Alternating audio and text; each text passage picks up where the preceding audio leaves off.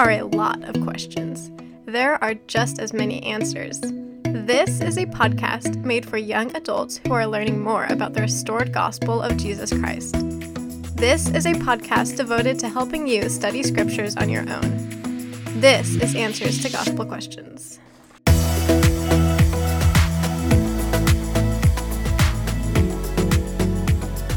Happy Monday, students. It's good to be with you. Hope your weekend was fantastic. This is Answers to Gospel Question. I'm Brother Lawson, and I'm here with my good buddy, Brother Wing. How are you, Brother Wing?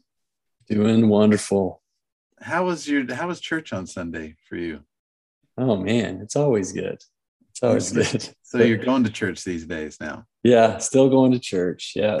And, with 4 little kids next to me in church, it's comfortable and pleasant and quiet. I'm not concerned at all that my kids are interfering with the experience that other people are having at church. But the Lord understands, and none of them are accountable for their sins. Exactly. And they sin often at church. That's true. Speaking of sin, I thought this is a good question. This is more along the lines of repentance. The question is how do I know if I've really repented or changed?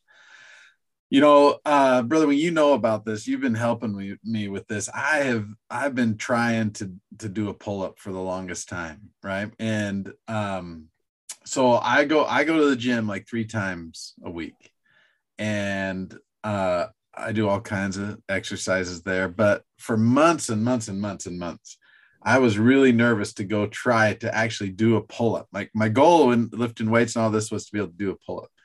And I remember when I decided I was going to go try one. And my whole life, every time I've gone to do a pull-up, it's super embarrassing. I'd hang there, and then I would try and I wouldn't move. I couldn't move. So the first time that I went and did it, after I'd been lifting weights for a while, I went right up and my chin went right over the bar. Now I didn't go up as high as I wanted to. I still haven't, but I can now, after lifting weights for a while, I can now put my chin over the bar, which is impressive for a guy that's never done a pull-up in his life. So I think that sometimes that question of how do I know if I've changed or not can be a scary question to consider. I think it's real easy just to say, oh, I'm the same person. I haven't, nothing's been fixed in my life. I'm the same person as always. How could we approach this question? How could we get an answer to this question? How do I know if I've repented or changed? Yeah, the scriptures give us these like extreme examples of this. And I think one of the reasons why we get such extreme examples in the scriptures is that all of us can then fit within that, well, if it worked for Alma the Younger, then I can do it. My smaller world fits within that, right. The bigness of his experience. And so here in Genesis, we have this amazing story of Joseph being sold into slavery, rising to power. And now in chapter 42, we start to get this story of how he's going to reunite with his brothers. But his brothers are guilty of such a terrible crime against him. And I think often we would feel, I don't know that I know anyone who's sold a sibling into slavery, but we can often feel like that. Like what we did was terrible, wrong, we're ashamed, whatever. And then how the Lord then leads us out of that. And here we get this example of Joseph essentially showing these brothers that they're different. I mean, Joseph, for his sake, is looking to see if they're different for himself. But the situation provides the brothers a chance to do differently, and are they going to leave a brother behind, because Joseph takes Simeon and right. has him there. And then the brothers leave. They got food. They even got the money that they paid for the food still with them. I mean, they could have just been like, well, forget you, Simeon. I am. we got our food. We got food. We're gone. Yeah, we're good.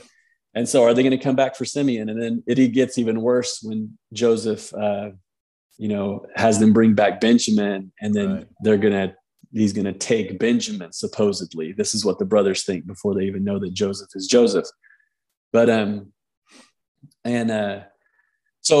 but then Judah steps forward, and this is just a classic place in Genesis 44 where Judah's it almost sounds like Judah has this private conversation with Joseph, not knowing that it's Joseph, or his servant, and he's like, I'll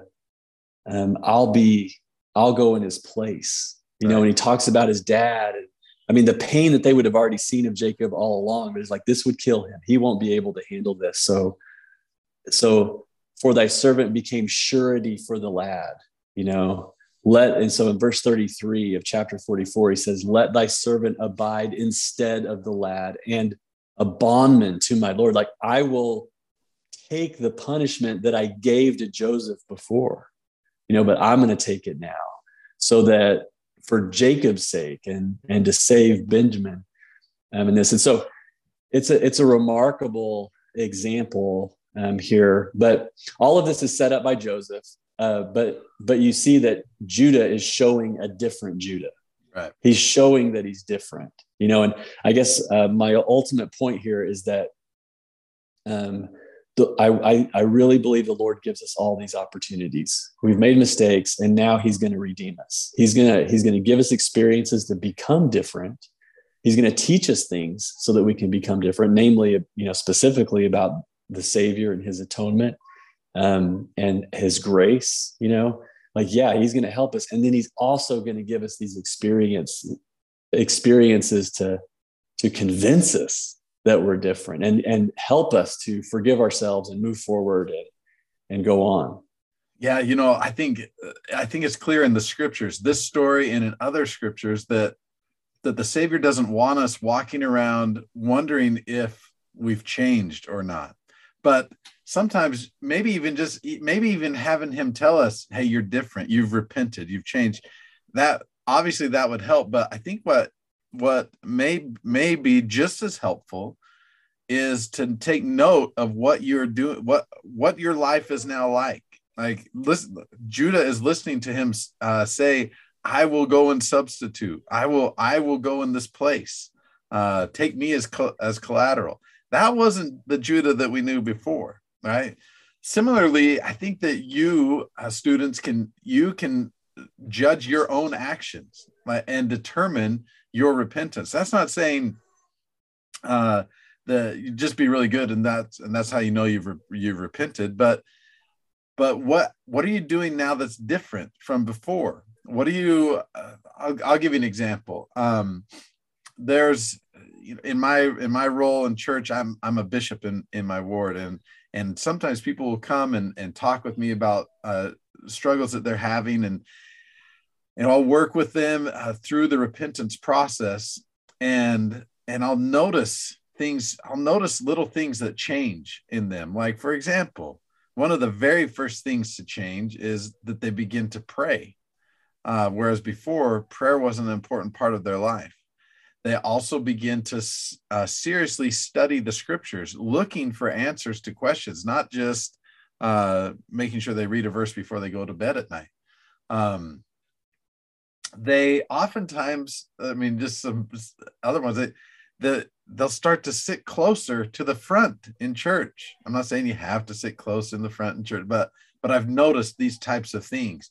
They start to do ministering. There's all these little things that I don't even know if they're consciously like, oh, I better do this now, but it becomes part of who they are. I don't think that Judah is acting this way, or Reuben is acting this way, so that they can be forgiven of the sin that they had committed maybe 2 or 3 decades ago of selling their brother into Egypt. I think that they have experienced a change of heart, and they're doing things differently now as a result of who they've become. They've grown up a little, they've changed, they softened, and the same thing I think happens to us when we repent. Yeah, I want to give a hearty amen to your comment about prayer and scripture study specifically, that these are really tools for conversion and change. And when we've this is where we can go. It's so easy when we've made mistakes that we know are wrong. It's so easy to listen to false statements at that point, and that, the devil's real and he's going to whisper to us, and it's really easy to get convinced of wrong things at that point. But we can get the Spirit back in our life and be better able to discern truth from error, and know that we still have hope. The Lord loves us. We have great worth in his eyes, and specifically that Christ has paid the price for this sin or this mistake or whatever it was, and that we really can turn to him, and he will redeem us, and he will change us, and he will show us that change as well. Excellent. Thanks, Brother Wing. All right, students, hope you enjoyed this episode. Go ahead and share this with one of your friends. Check out our Instagram page at Ozark_YA. And until next time, Wednesday, we'll talk to you later. Stay righteous.